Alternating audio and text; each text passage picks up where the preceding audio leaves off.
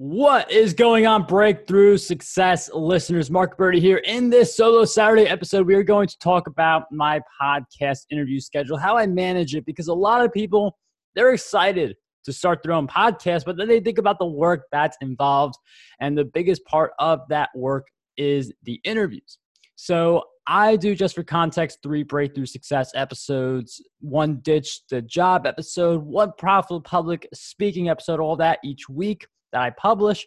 I also do a ton of virtual summits as well. So at any given moment, I could have to interview dozens of people in a given month. That doesn't have to be you. You could just do a weekly show and just 1 podcast instead of 3 in summits. But I will be talking about how I manage that, because a lot of people do come and they say, I want to start a podcast, but I'm not sure how to make the scheduling work. So that's going to be the focus of this episode. Before we get into it, though, I want to talk about our sponsor, Your Fitness Calling, which helps you achieve natural fitness in a modern world. If you want to shed off the pounds for good and maintain your health, head over to yourfitnesscalling.com to learn more and schedule a free fast track to weight loss session with Caroline Ashbourne, a qualified health and fitness coach. She is over there at yourfitnesscalling.com, the main person behind that. And she was also on a recent Breakthrough Success episode, which we will also be throwing in the show notes. So when it comes to managing all of the interviews that I do for all my podcasts and virtual summits, the first step to making this all happen is just get clear on which days will you do the interviews. So for me, Mondays and Thursdays, those are the 2 days when I'm doing the majority of my interviews. For you, it could be just 1 day a week, or you could do 1 day every other week. Because the thing with just a weekly podcast is that you just need 4 episodes in a given month. So if you pick 1 day to do 5 or 6 interviews, then you're covered for the entire month. Now, it's not like every single guest is going to be available at that same time frame, and some people may be no-shows. That's why I suggest do more interviews than you truly need. So I have at least a month's worth of interviews already done in advance for all my podcasts. And the reason I do that, again, you have no-shows. You also have the I might want to take a vacation. You also have the I could get randomly sick. So having the buffer, this is one of the big things I emphasize. You have that buffer. It makes everything else so much easier.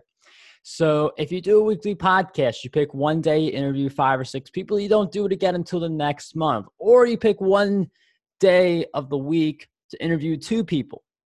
And you do that every single week, and you end up with 8 interviews, assuming everyone shows up. And then just like that, in 1 month, you have 2 months worth of episodes already done.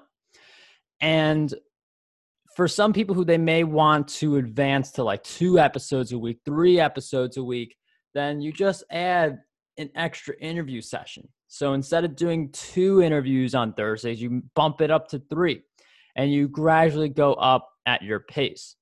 Another big part of the interview schedule is how long the interviews are.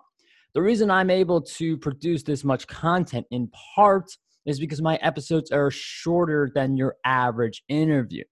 While some podcasts, they do hour-long interviews, most of mine are in that 20 to 30-minute range, which means being safe and giving myself some wiggle room in case tech happens. I do 45-minute slots. And by doing a 45-minute slot instead of a 1-hour slot and in a 3-hour period, I'm able to do 4 interviews instead of just 3. So I know someone also who he does 12-minute podcast episodes. Again, may not be for you, but it is for him. And if you do a very short interview style like that, where maybe it's just a 15 minutes on the calendar with someone, then you could do 4 interviews in an hour. So part of managing your interview schedule is you got to figure out what day or what 2 days you're available, but then you have to figure out how long you want each interview to be. Some people, they actually do 2-hour interviews. I don't really see myself doing a 2-hour interview, but it does work for some people. And again, the shorter your interviews are, the more quick and to the point, it is easier to say, I just want to do a 45-minute or even just a 30-minute allotment of time per interview.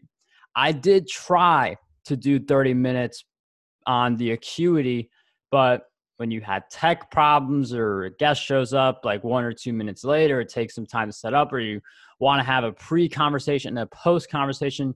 For me, there was a lot of overlap. So I would like kind of rush the people off because I knew I had another guest right there waiting. And this was a cycle where if you bulk and you have this happening throughout the day, it gets a little stressful. So that's why I give myself 45 minutes. You just want to make sure you have more time than what you think you will need to avoid that overlap. Now, when it comes to the preparation, this is another big part of managing the interviews, because it's not like you just show up. You have to read someone's bio. You have to know what you're going to talk about, and you have to know questions. I mentioned questions with a little bit of hesitancy because I don't do question prep anymore. I just know the topic and I have a conversation with the guest.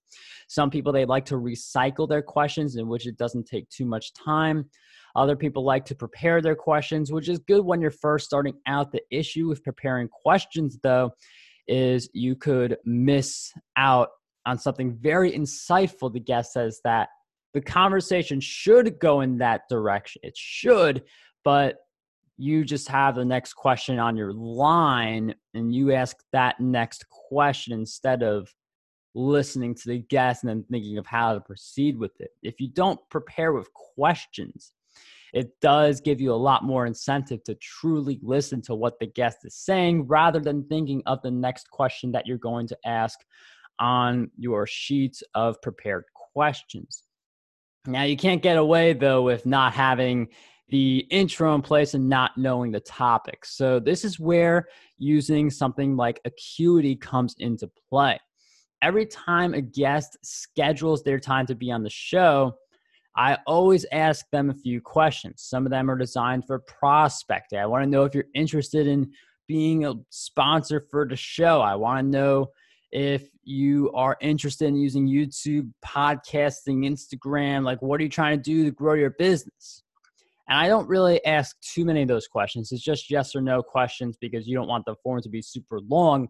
But the two things you definitely need on your form are, please include a bio of yourself. So then you copy and paste that, or they give you a link and you find the bio.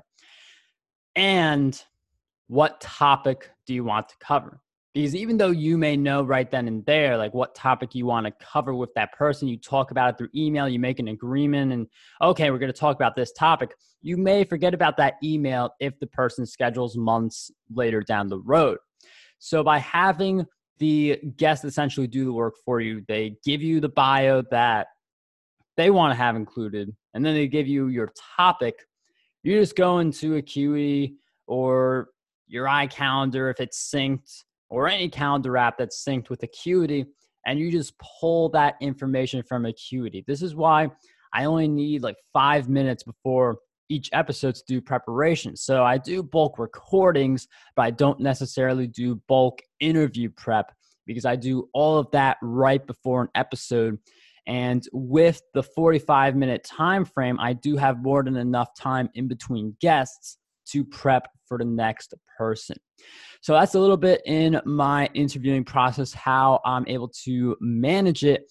And I'm sure some of these strategies will help you if you decide to start a podcast and maybe you're worried about the workload, or it just gives you some new perspective if you are currently a podcaster, you have your own show, and you just want a more dialed down system. Throughout my process with podcasting, I always dial down the system a little bit more. There's going to be something I do a few months from now that I could not have possibly thought of today that further dials down the system. And podcasting initially is a lot of work just because there are a lot of different tasks and you don't fully know what you're doing when you first get started. But when you do embrace it a little bit more and you do the same tasks repeatedly, you get better ideas for how you can save a lot of time with the process. That's why I've been able to do 3 podcasts, several virtual summits. And you just keep building on from there. So that wraps up this episode of Solo Saturdays over on Breakthrough Success. I do hope you guys enjoyed it. And if you are new here, I'd love if you subscribe for more episodes just like this one. So in any event, until next time, dream big, achieve greatness, and unlock your potential today.